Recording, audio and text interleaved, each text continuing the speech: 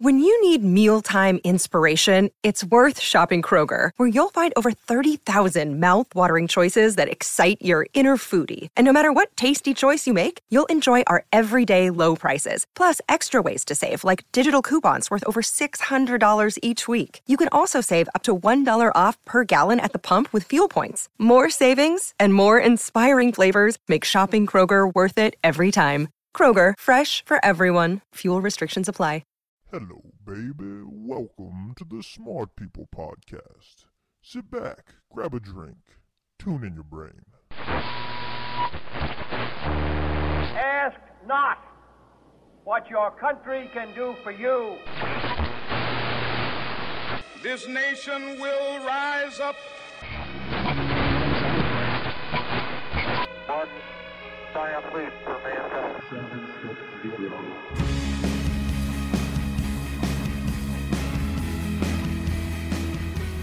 Hello, everybody. Welcome to Smart People Podcast, the podcast for those that are smart, those that think they're smart, and those that want to be smarter.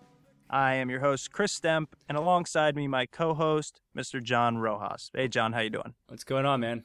You hanging in there? I am hanging in there. Taking a break from work. You excited for this week's episode? Very excited. It was unfortunate that I couldn't make the actual episode, but got to check out the interview, and it was super interesting. So, well done.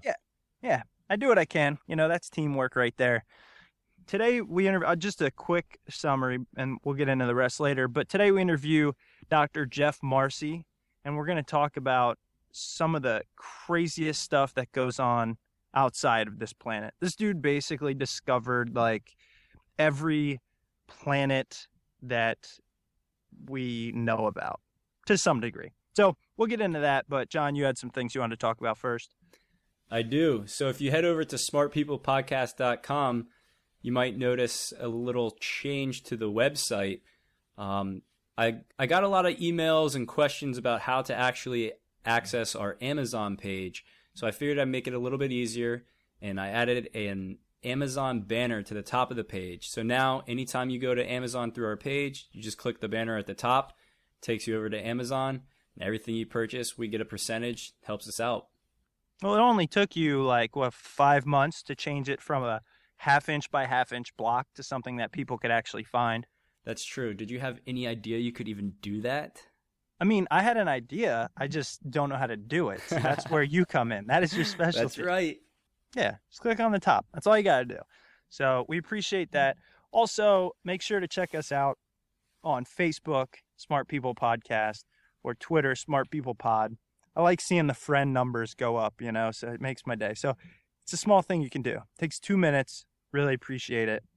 Go check us out there and at our website, smartpeoplepodcast.com, as John alluded to. So now I'll get into a little bit more about this week's episode. Dr. Marcy, he's a leading astrophysicist in the detection and characterization of exoplanets. Just to give you a background, he's a professor of astronomy at UC Berkeley. He is the director of Berkeley's Center for Integrative Planetary Science, elected member of the National Academy of Sciences. He won in 2003. He was elected Discovery Magazine Space Scientist of the Year, and he was the co-recipient of the prestigious Shaw Prize. And he literally has been on every, form of media you can imagine: ABC, NBC, CBS, Time, BBC, Washington Post. I mean, Scientific American, CNN, it goes on and on. But he's just an awesome dude, and he doesn't have a book to promote. He's not selling you anything. When we asked him at the end, he just said, I don't know, check out nasa.gov, I think it was. And he just wants to tell everybody what he's doing and kind of make this crazy science stuff a little more understandable, if you will. And as I mentioned earlier, I wasn't able to sit down and conduct the interview, but I did get a chance to listen to it. And I found it interesting in the sense that even though we had interviewed Dr. Krauss a few episodes ago, Dr. Marcy actually put everything in simple, easy to understand terms. And I don't want to say dumbed it down, but, he made it easy for me to understand what he was talking about. And I completely enjoyed that. Yeah. And I also, I think, although his specialty is in finding other planets, and we talk about that a little bit, you can tell that's where his passion lies. I mean, I asked him all types of things because, again, he's a leading expert in astrology, astronomy, the universe, things like that. So he's done his homework, and you could ask him anything. He's probably going to be one of the smartest people I'll ever get to talk to regarding those issues. So I definitely dive into some things that we all wonder, especially when they talk about these crazy things like we found something 13 billion light years away or whatever it is. How is that possible? So I ask him that, and he kind of explains in true fashion, here's what we know and here's what's still kind of up for debate. And I think that's really interesting too. So I hope you guys enjoyed this as much as I did. Here is our interview with Dr. Geoff Marcy.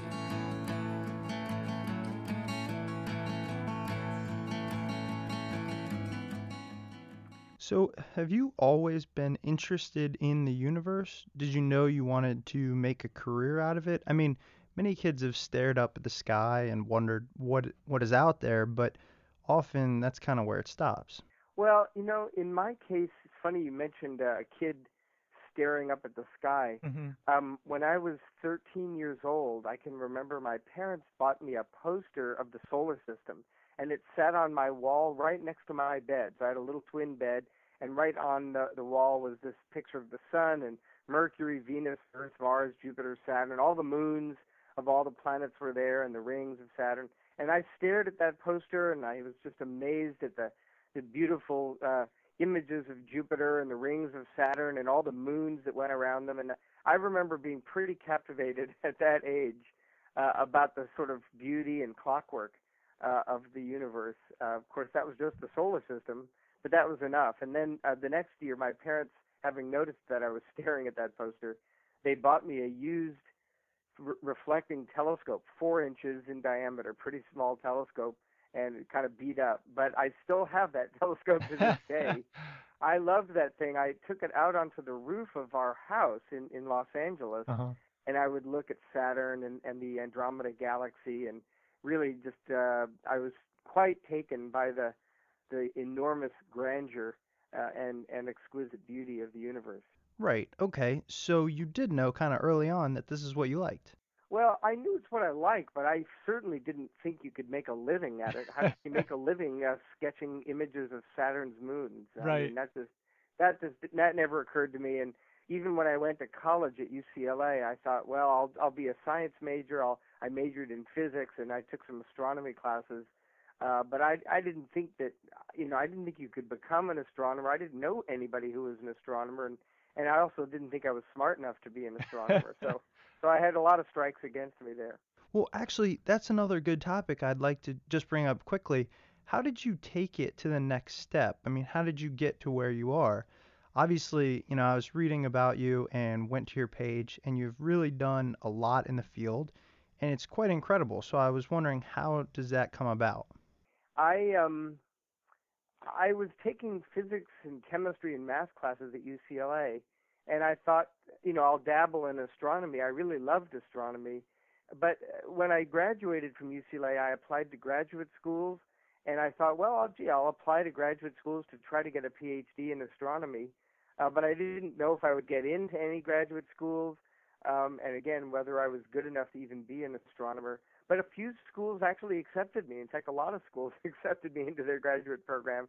And so I just took it one step at a time. When I went to graduate school at UC Santa Cruz, I felt, like I was just going to do the best I could. I wasn't the smartest kid, that was for sure. But every step of the way, I just said, well, I'll keep going and see how far I get. And when I fail, I'll drop out, and I will know that I've done the best I could do and had a good time, and that would be that. Somehow it all just, every step of the way, the world kept opening the door and saying, okay, keep going. When I got my PhD, I got a postdoctoral fellowship that was a really nice, prestigious one. I couldn't believe it. And so, every step, something good happened.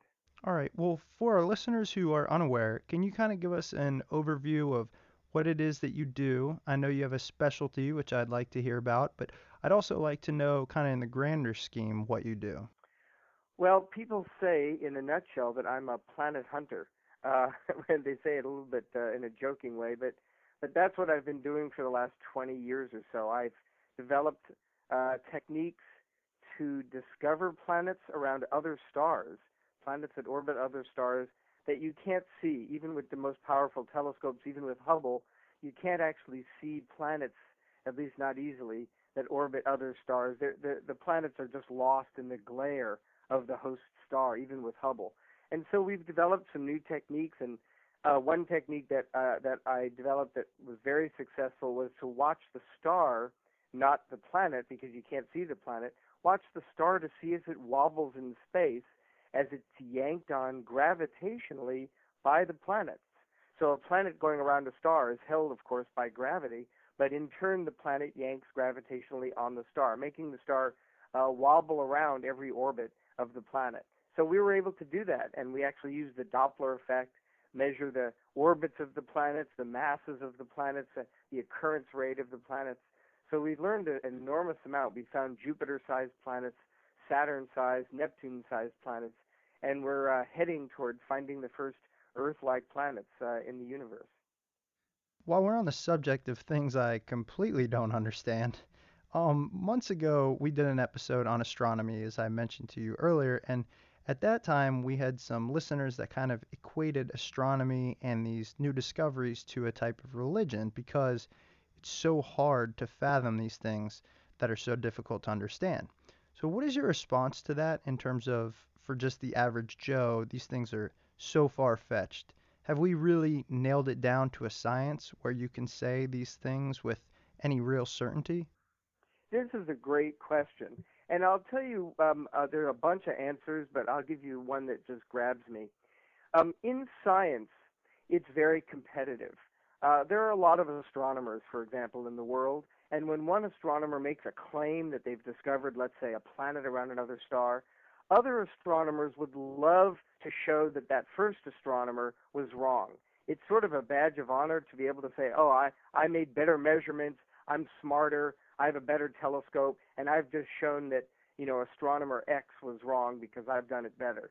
And so that's the competitive sort of dog-eat-dog world of science that you don't hear much about, in which egos are involved and people are trying to one-up each other. And that's healthy. That's a good thing, because what happens is this.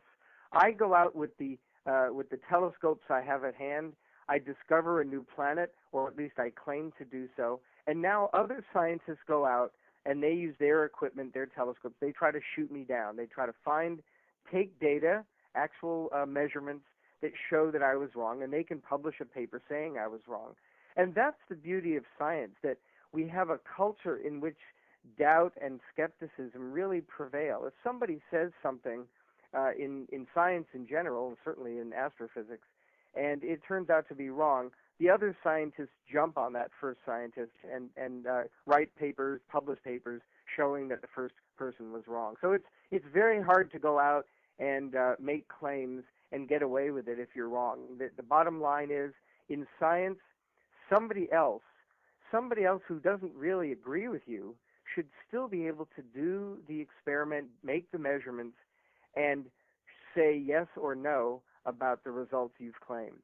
And I love that. That's a great answer. And it's something I didn't know because personally I believe that. I mean, that checks and balances system is great. We put our faith in numerous things that we have nothing close to that checks and balances.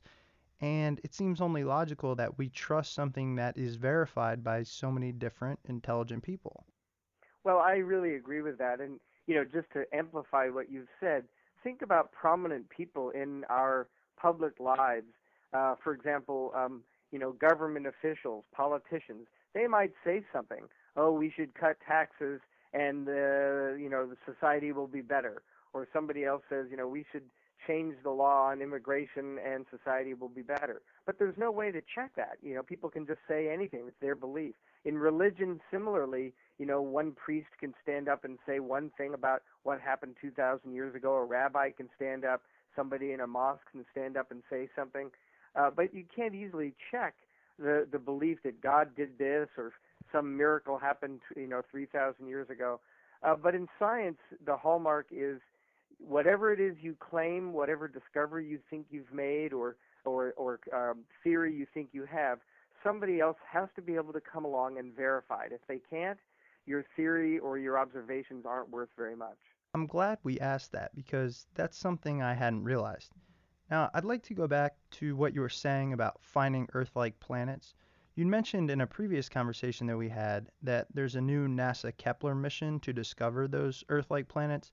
I was hoping you could tell us a little more about that because coming from someone who doesn't know much about it all, it sounds kind of science fiction almost. Well, this is absolutely unprecedented. NASA launched 2 years ago, March 2009, a telescope in space called the Kepler Space Telescope. And this telescope does one thing unbelievably well, much better than the Hubble. It takes pictures, snapshots, with a digital camera at the back of it, of 150,000 stars every minute, minute after minute. And it simply measures the brightness of those stars that come out in those pictures.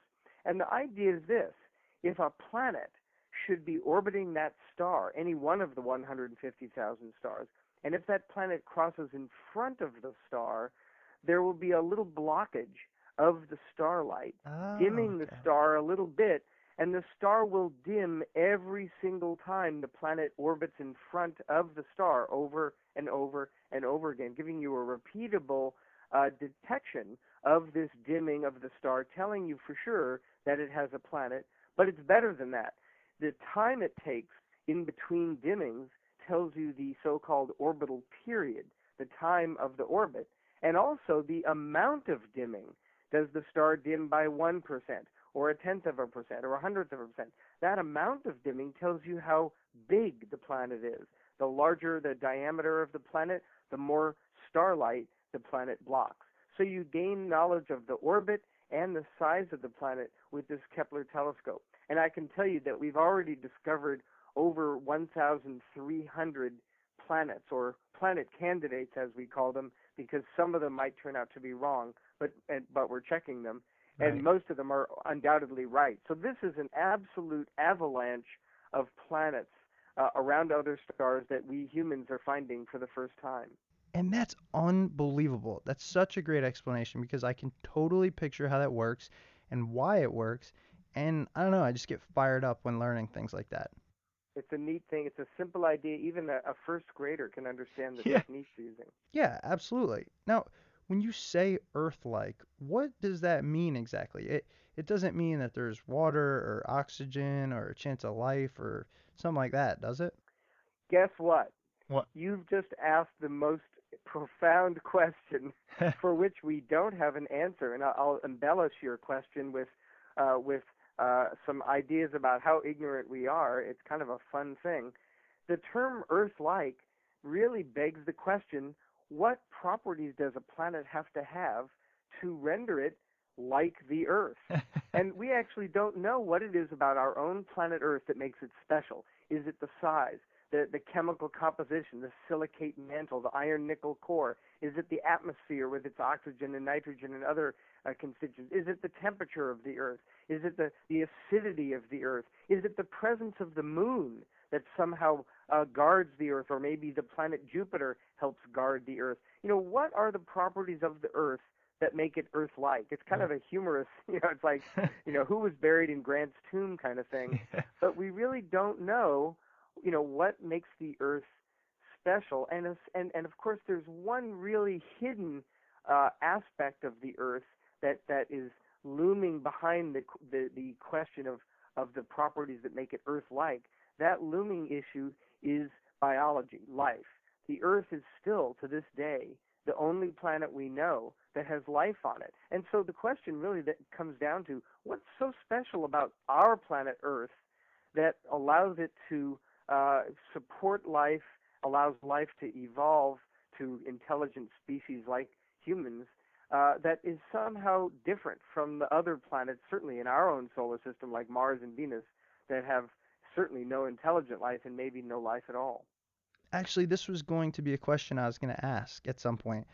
Anytime I get a chance to speak with someone as knowledgeable as yourself, I have to get their opinion. Are we going to find life, and are we going to do it anytime soon? I'm really hoping that it happens while I'm alive, so I'm hoping the answer is yes, but I was wondering what you think. Well, it's a frustrating situation because, to back up a minute, we all have watched Star Trek and Star Wars, and we've read science fiction novels and other science fiction, Avatar and so on. It seems like, according to science fiction, the Milky Way galaxy is teeming with intelligent life. And so it's frustrating that, in fact, scientifically, we actually haven't gotten a shred of evidence that there's any life out there in the universe at all. Now, that's not to say that it's not out there, but it's rather, I would say, a daunting task to discover life on some other planet, maybe a planet around another star.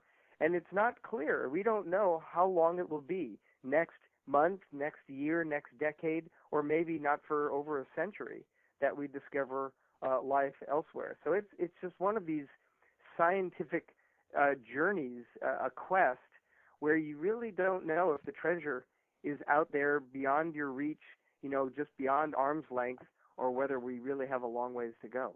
Right, it is frustrating. And I'll tell you what keeps me going actually. When I think about stuff like this, I was talking with a friend the other day, and we were talking about how if you would have tried to explain the telephone or the television to someone a couple hundred years ago, they'd look at you like you're crazy. I mean, transmitting waves or audio, video across wires and all that across the world, it just sounds impossible. So it always makes me excited because it makes me think that things we think are impossible today could, in the near or distant future, actually happen.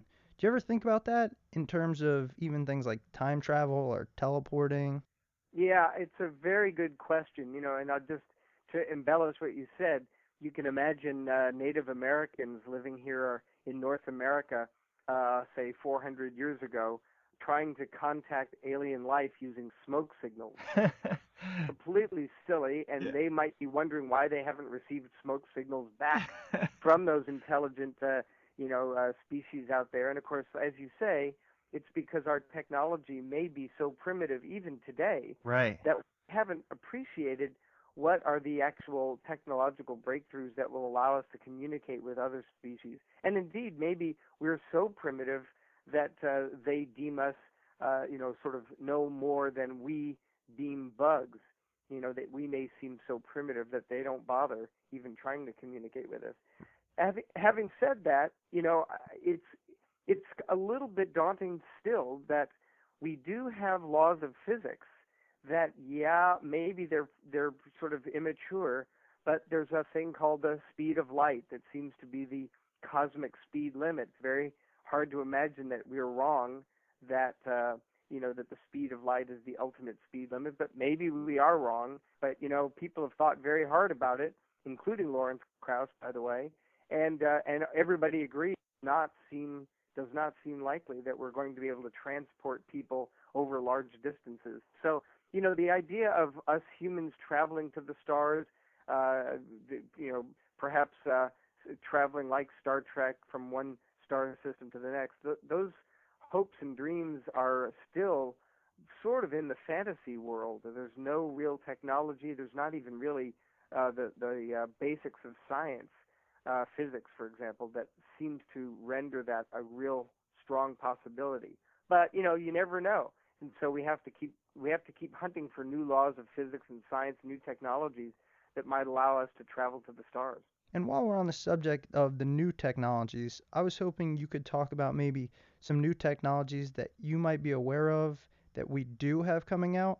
I know you told me earlier that there are plans for constructing the world's largest telescope. Well, there's something so exciting going on right now in the United States and internationally that I'm jumping out of my socks. We're trying to build the world's largest telescope. This would be a telescope, we call it the 30-meter telescope, TMT for short. We call it that because the mirror that collects the light would have a diameter of 30 meters. That's about 30 yards. Think about that. A football field is 100 yards across. So this would be a telescope with a mirror that is a third the size of a football field, polished to a parabolic shape, good and smooth to within a fraction of the wavelength of light.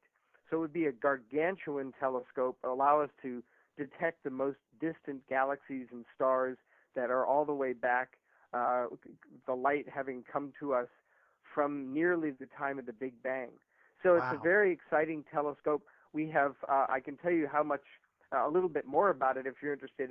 It's being built by the University of California in conjunction with Caltech and Japan, China, and India, and Canada. So there are 4 international partners along with United States universities. And we've garnered funding from the Gordon and Betty Moore Foundation, a lot of money, I might say, well over $200 million. So we're well on our way to building this thing, and it will be located on the big island of Hawaii, high atop a hopefully dormant volcano called Mauna Kea. Wow, that's incredible. And so this will hopefully expand our view of the universe. Is that the goal? You know, there's several capabilities of such a large telescope, and one of them is really, as you say, to expand our view, but literally so, in the sense that such a large telescope allows you to see galaxies that are very, very far away, so far that they're extremely faint, and so you need a big telescope to detect those faint galaxies and to study them. And galaxies that are very far away sent their light to us some 10, 11, or 12 billion years ago. And the light has been traveling here all this time. And that long ago, of course, was just about the time of the Big Bang.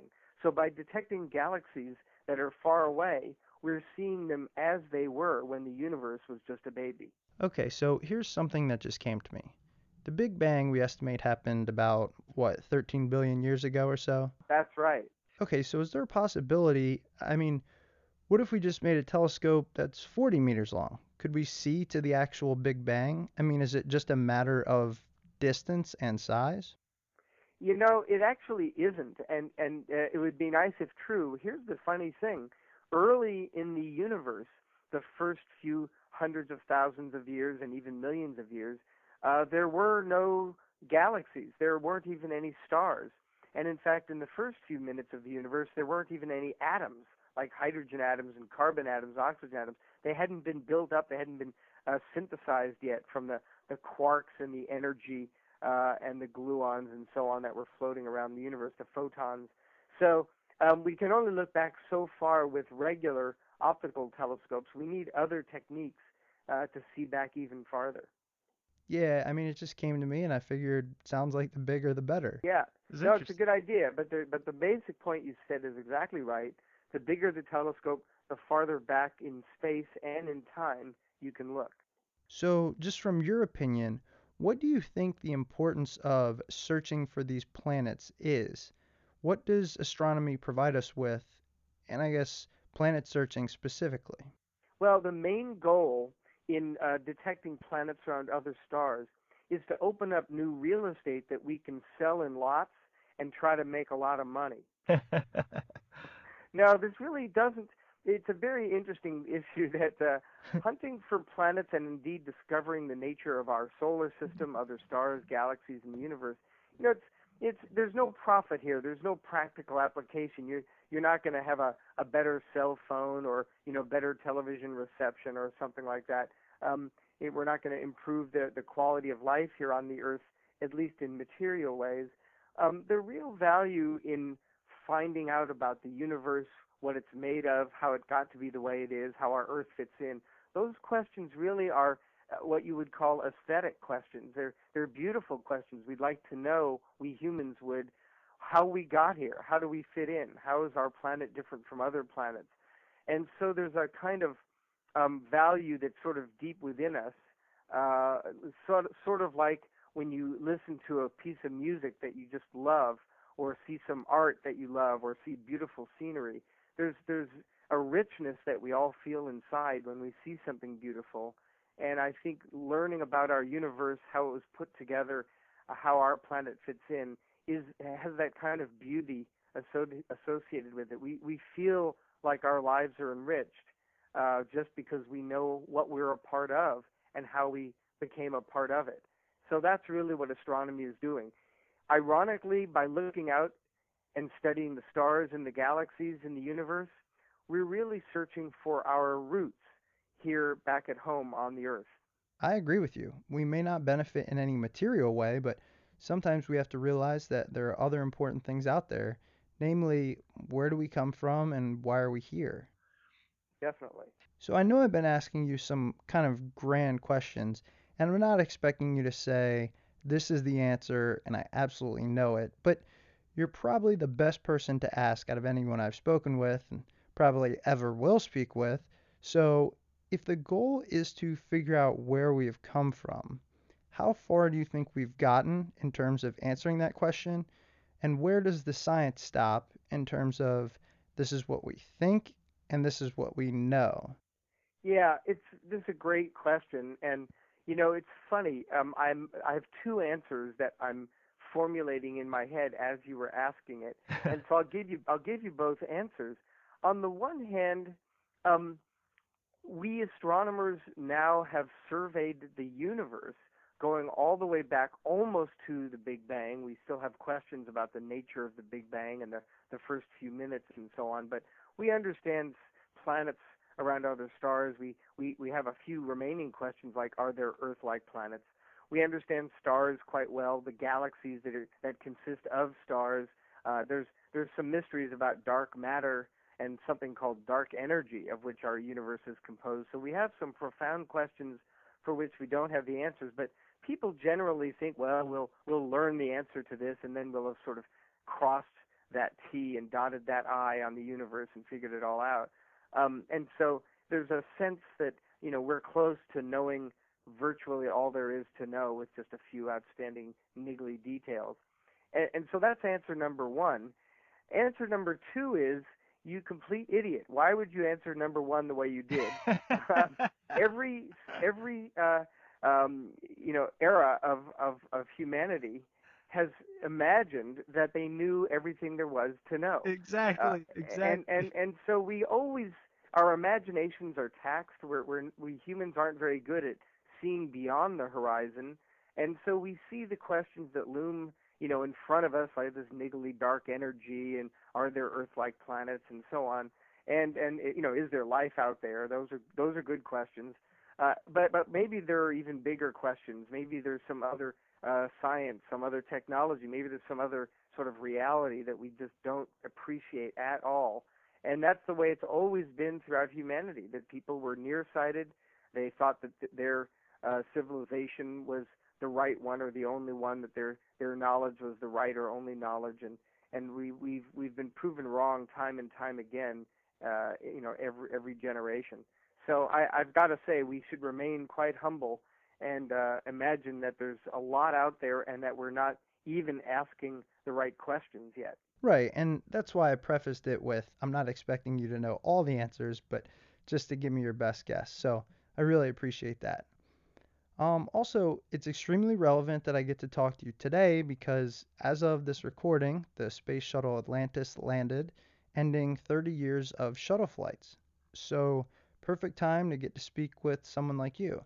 I wanted to get your opinion. Are we doing the right thing? Are we limiting our space program? Kind of, how do you feel about that? This is a very good question about NASA, basically, and ESA in Europe is facing a similar question. One thing has become obvious, I think, and that is there's still a lot of promise in space travel, especially traveling to Mars, space probes to Jupiter, Saturn, exploring our solar system, using powerful telescopes in space to study our universe.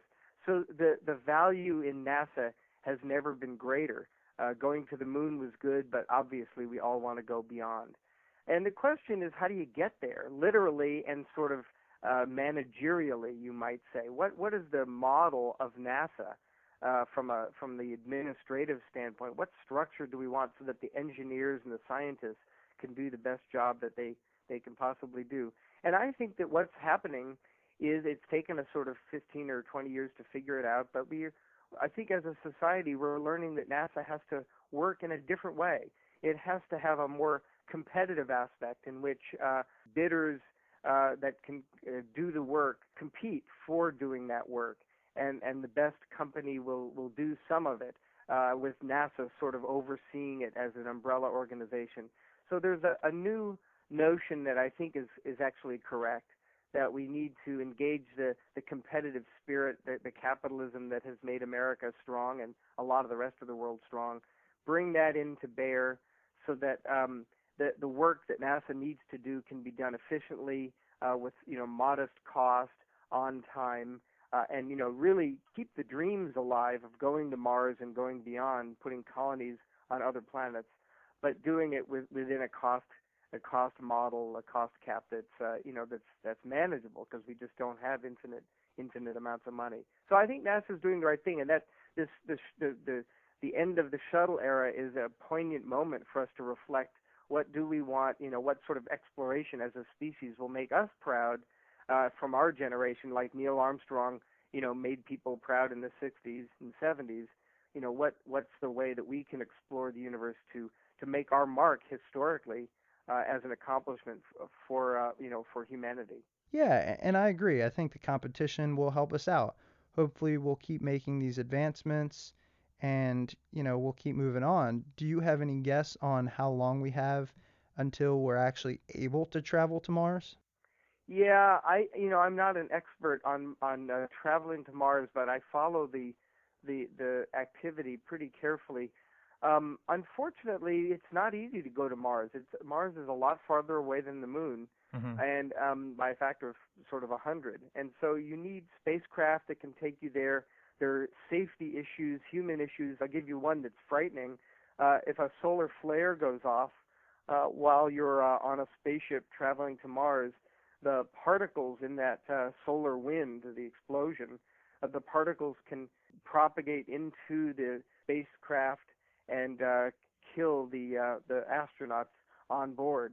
So we need ways to protect ourselves against these cosmic rays, the solar wind particles that can kill you. And it was sort of lucky going to the Moon that never happened. So there's challenges just keeping humans alive during the journey that would take about a year to get to Mars, never mind getting them home and keeping them on Mars in a colony. So these are great challenges, and I'd give you a number. I'm fairly sure we won't have humans on Mars within the next 25 years, but there's a real hope that you can do it in 30 or 40 years if you put your mind to it. So the United States really has to stand up with some leadership, and somebody has to say, just like the Apollo mission, when Kennedy stood up and said, we will go to the Moon and return him safely to Earth, we need to have leaders stand up now and say, it might take 35 or 40 years, but we will go to Mars and colonize and explore that planet to learn about it and compare it to our home Earth.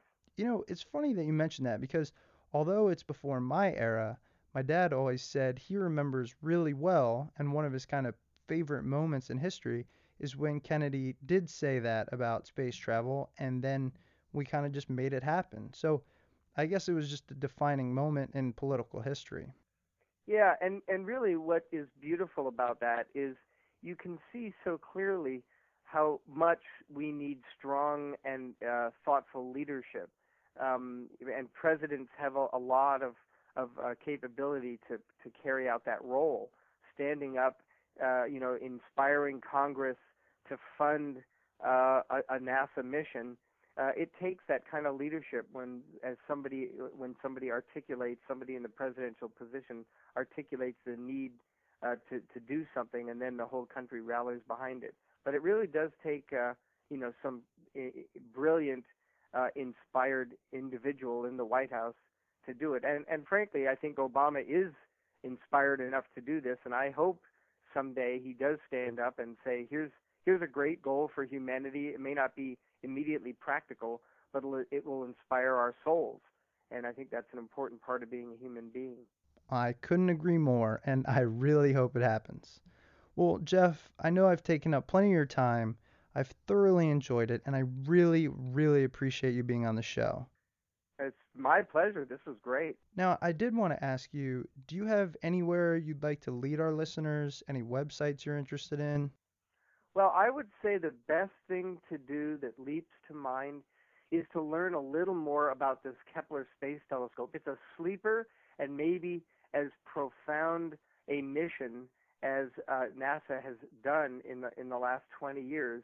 And if you go to www.nasa.gov and hunt for the Kepler telescope, you'll find out more about what NASA is doing with Kepler and the planets we're finding, the Earth-sized planets, and how we're trying to verify them and learn whether they are indeed Earth-like. So Kepler is the place to learn more. That's fantastic. Well, again, thank you so much for being on the show, and I hope you continue to find more planets and expand our horizons. Thank you so much. It's been a real pleasure for me.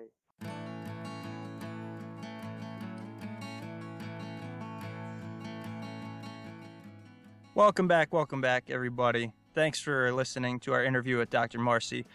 Hope you enjoyed it, and hope you learned a little something. If you feel like you are now smarter, feel free to tell us about it. Go to our website and just go to the Contact Us and give us a ring. Leave us a rating on iTunes, something like that. We appreciate hearing from you. Also, really important, we want to know who you want to hear from. Who do you want us to interview? Shoot us a note. It takes 2 seconds, and there's a 50-50 chance we can get them on the show. So, again, just let us know what you're thinking and keep enjoying. And don't forget, smartpeoplepodcast.com. The Amazon link is now at the top of the page. It's actually at the top and the bottom. You can still use the old one, but the one up top is easiest. You'll see a big Amazon banner up at the top. Click it, go over to Amazon, buy some cool stuff, help out the podcast. And as always, you can follow us on Twitter, Smart People Pod, and on Facebook, Smart People Podcast. Make sure to tune in next week. We are actually doing the interview tomorrow, and that's the one we plan on having this coming week. I don't think I want to give it away. I think I'm going to hold you in suspense. So, thanks for listening. See you soon.